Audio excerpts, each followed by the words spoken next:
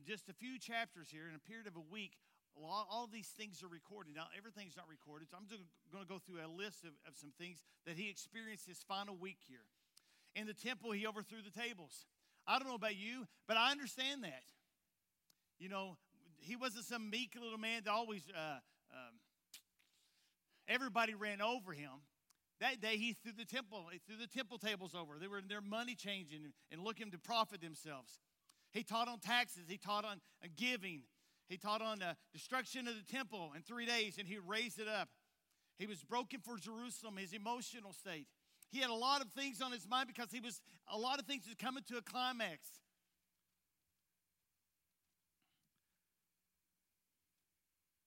When his return would be, his disciples asked him, when are you going to set up your kingdom? When are you going to come back and set it up?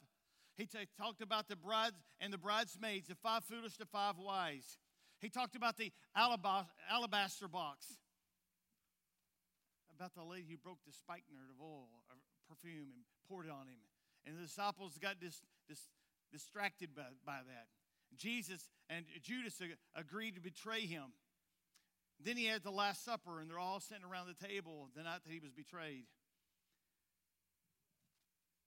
But then he knows what it was like to be praying alone. I'm going to talk to you today because a lot of us do things in public, but it's hard for God to get us to get alone. And so important in each of our lives that we are preparing and we do things to invite his presence. Some people came expecting this morning. Some people came just because it's a routine thing they do on Sunday. What happens to those who expect? It's just a little bit different. The arrest took place that week.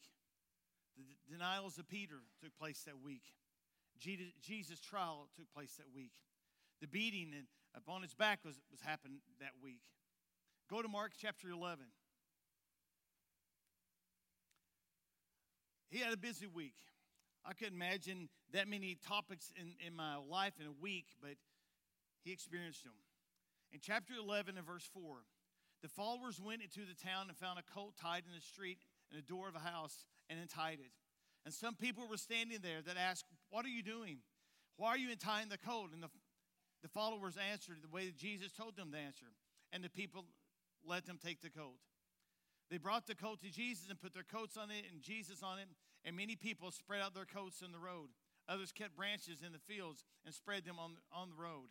The people were walking ahead of Jesus and behind him shouting, "Hosanna, Hosanna. Hosanna, Hosanna, Hosanna." If you don't know what that means, save us. Save us. They thought they were ushering in the King of Kings who's going to go in and overthrow the Roman Empire. They thought they were going to have their own independent king for forever. And they were disappointed because his kingdom was not of this world. And it still grows today in the hearts and lives of men. So we have this situation that these people were all expecting it. The crowds loved him. They took their coats and their blankets and the palm branches as they rode into town on an untamed donkey. They were eager and they were so excited. But let me ask you, one of the same problems that happened a lot with the Jewish people is that their love diminished. It diminished. I'm sure that some of them in their religiosity seen Jesus in the temple throwing the tables over, and they said, "This man can't be of God. There's no way he could be of God and be doing destructive things like that. His behavior is unacceptable."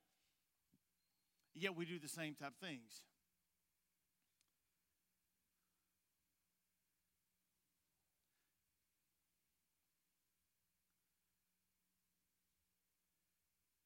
See, these people that weekend, they were giving their palm branches for him to ride on. And I'm sure they took him home like a kid or like us. We take things home. Look, this is the donkey he rode on. He stepped on this. I've got the kings of branches that he rode against and rode on this. And I keep them in our safety deposit box or keep it somewhere safe.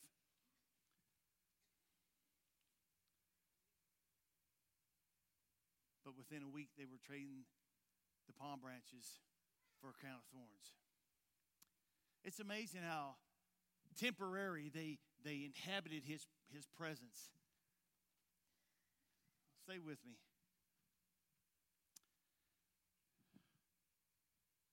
And anytime we have a service and we have services, we see God's Spirit moving, and we see Him healing people, and you just bless the music or the word or whatever. It takes a lot of inhabitation. It takes a lot of work to keep His presence inhabited here. You may not think about it, but what kind of work did these people do to welcome Him? They cut down a palm branch. Okay, they took their coat down. They threw a blanket out for Him to ride across. That's a lot of effort. People followed Him. We know in the book of John, a lot of people followed Him because they were looking for another miracle. They were looking for their meals to be met. But they really weren't seeking Him from their heart. You see, it's easy to follow Jesus when the miracles were happening, watching the lame walk, the lepers healed, deaf people healed, them hearing, the great parables. But it's also easy to get discouraged when you base everything on a moment. If you got your Bibles, go to 2 Samuel, if you will. 2 Samuel chapter 6.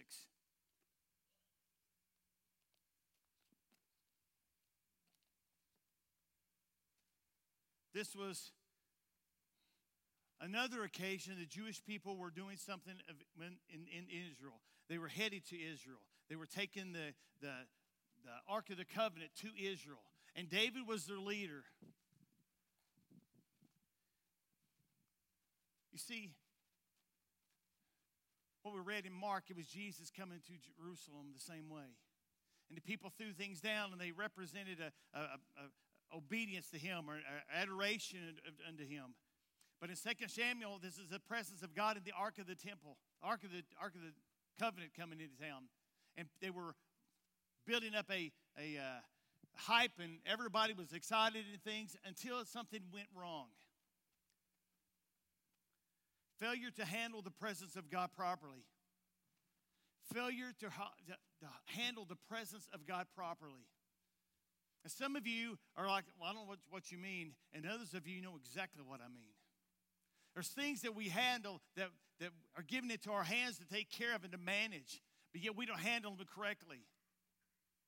Chapter 6 and verse 2. And then he and all his people went to Bela and Jordan and Judah to bring back the ark of God. The ark is called by name, in the name of the Lord our powerful, whose throne is between the golden creatures and the wings. And they put the ark of God onto a new cart, and brought it out to Abinadab's house on a hill. Uzzah and Ahio, the sons of Abinadab, led the cart, which had the ark of God on it, also walking in front of it. And David with all the Israelites were celebrating the presence of the Lord. They were playing their wooden instruments, lutes, harps, tambourines, rattles, and cymbals. And when David's men came upon the threshing floor of Nacon, the oxen stumbled. So Uzzah reached out his hand to steady the ark, and the Lord was angry with Uzzah and killed him because of what he did. So Uzzah was there beside the ark of God. I'll stop for just a minute. People got mad, and people don't understand God's holiness. There is a certain way to handle what God has called holy. And there was no exceptions. If King David had touched the ark itself, he would have been killed. This was the son of the priest. And the priests were involved in bringing the ark to Jerusalem.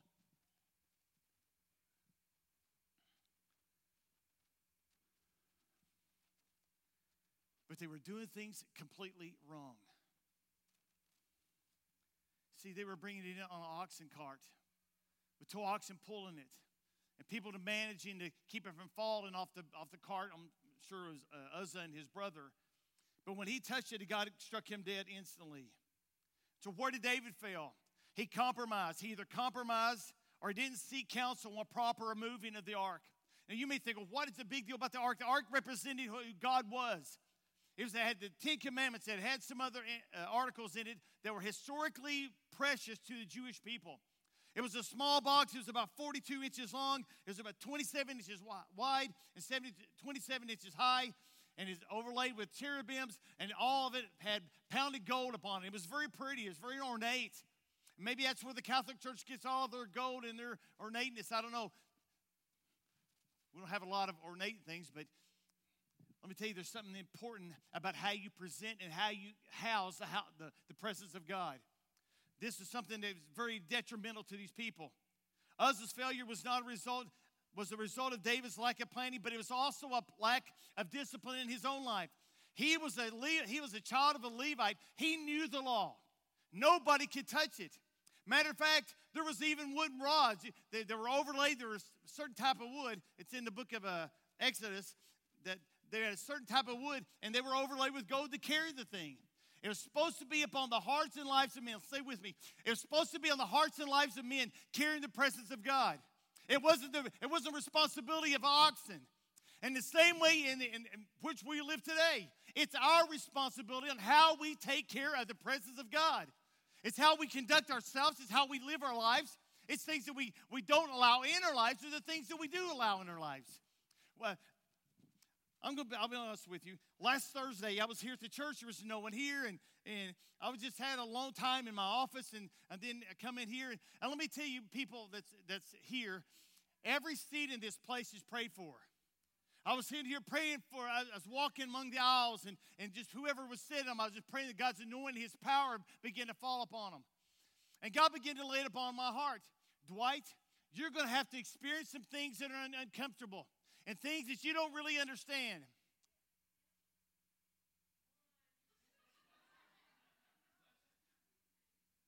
For God to do what He wants to do. It's not, let me tell you, it's not going to be an emotional fest. It's not going to be a bunch of stuff that doesn't have order to it. There has to be a rhyme and a reason. A manifestation of God, if He does something, He does it for a reason. Either the person's life physically or their life spiritually or that person's life mentally. There's things that He does things that God does not waste His anointing. He does not waste His calling upon us. And it is so important that we conduct ourselves exactly the way we should. So, in all this mess with us dying and David becoming frustrated, he noticed something. Look in verse 11. Nope, let's go back. So David would not move the ark of the Lord to be with him in Jerusalem. Instead, he took it to the house of Obed-Edom, a man from Gath.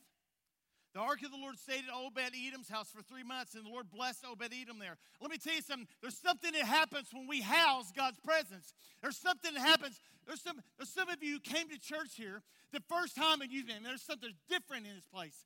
There's something different happening to me. And maybe some of you were afraid, and maybe you didn't come back for a while. But there was others who came in and said, wait a minute, there's something really, let me expound. Where's Haley? She came here last Sunday, and she said she was running late. It was her husband's fault, and I don't know why she was late, but she was late. And she come into church. She said a guest service had just started. She said literally when she just walked into the church, she said she stopped. This doesn't mean all spiritual things, but I knew exactly what she was saying. She said she stopped. She looked, and the hairs on her arm were standing up. She knew God was in the place, and it's very important. Yeah, it was. And God has done a lot of things. But let me tell you something. It'd be real easy for her to decide, well, I'm just not going to come next week. I'll just stay home tonight. I'll just go do something else. The presence that she feels is incredibly important that she honors that presence. It sounds kind of weird, but it is. It's the truth. Let me keep going. Oh, the difference. Let me read my notes. I've got some things written about that. You'll get out here at about a little while. It is so important that we respond and prepare correctly. I'm going to say this again. It is so important that we respond and we prepare correctly. It was a win for some of you when you walked into these doors that something had begun to happen. Something about God's presence began to choose you, had begun to change you, began to mold you for more to do for Him to do in your life. And unbeknownst to you, your life would never be the same. It's a process when He starts the work, not being afraid of God and who He is and what He wants you to do and what He puts on you to respond to. I'm going to tell you what happens in a person's life when you're faithful to the house of God. Because after 3 months, Obed-Edom his life changed. Obed-Edom began to experience the things, and I don't believe it's just him. I don't believe his hair began to grow a little nicer, and I don't believe he became buff and muscular. What I believe happened, I believe his pastures got greener. I believe his livestock got a little healthier. I think everything he put his hand to do, it began to increase and began to prosper. Because look in verse 14. The people told David, look, the Lord has blessed the family of Obed-Edom and all that belongs to him, because the ark of God is there. What did ark represent? It represented God's presence. There's something that happens in a person's life when they openly say, God, I want more of you. There's something that happens in their life when a person understands and they walk in a way that they say, God, I'm not afraid. God, I wanted you to do all you want to do in my life. And it's so important how we carry this torch or this flame or whatever.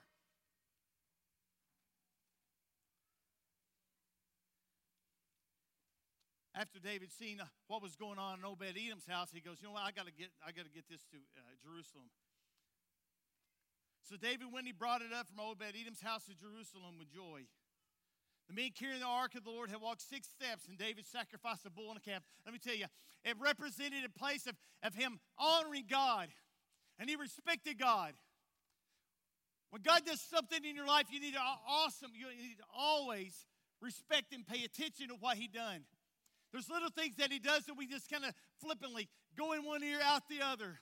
One experience that we just experience, well, no big deal. Or we begin to justify that God isn't real because of something that maybe he hasn't done. I'm going to close in a scripture. It's in the book of Joshua. And I'm going to read something to you.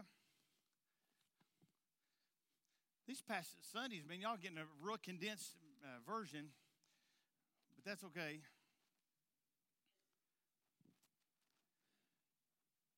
You may wonder what this sermon has to do with Raise the Life. Let me tell you, if you take care of everything that you prepare, you take care of God's presence. You take care of him. You're not just caught up in emotion and throwing the palm branches and stuff.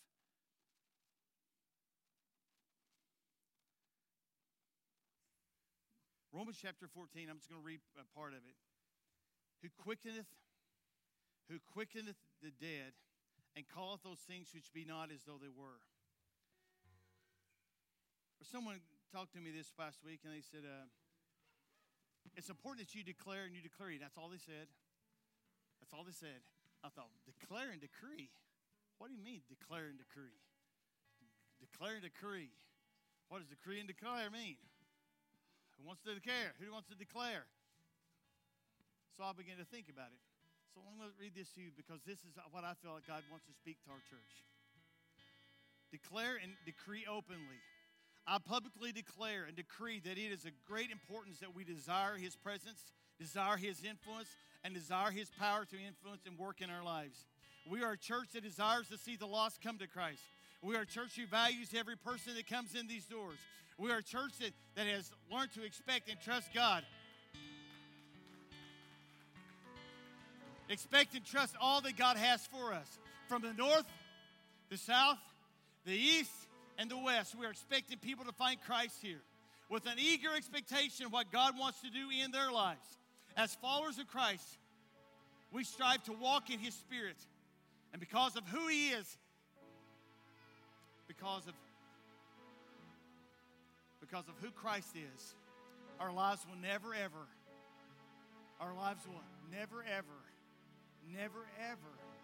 be the same. There is something about us. God gives us the ability. He allows us to take care of his presence. We can't command it, but there's something about him honoring us as we honor him. If we want to see, and you desire to see, whether you do or not, I do. In Joshua chapter 1, I'm going to close with this. Verse 10 says, and Joshua gave orders to the officers of the people. Go through the camp and tell the people, get your supplies ready. 3 days from now, and you will cross the Jordan River. and take the land the Lord is giving you. I took that as, why not? You're giving us something that we've never had, a place that we've always looked from afar off. But He's going to provide a way to cross the river, and He's going to provide the way that we need and everything that we need once we cross. Amen.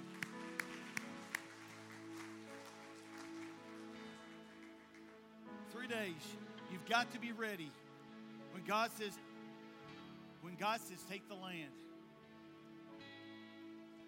I know God has desires to bless you and this church and your family.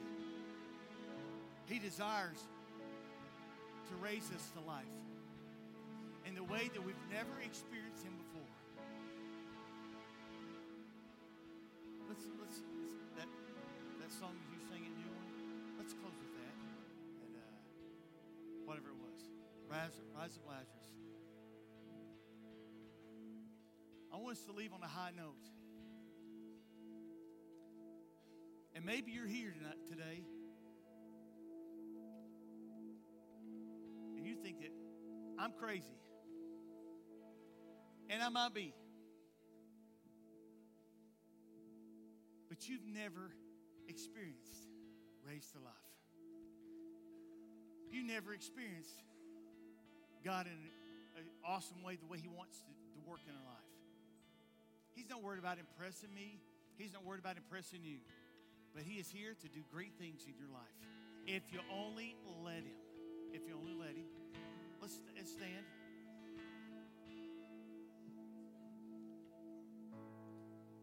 You know, you can get saved standing right there. Not a person, no a word you said. You said, man, no, you can even close one eye, leave one open.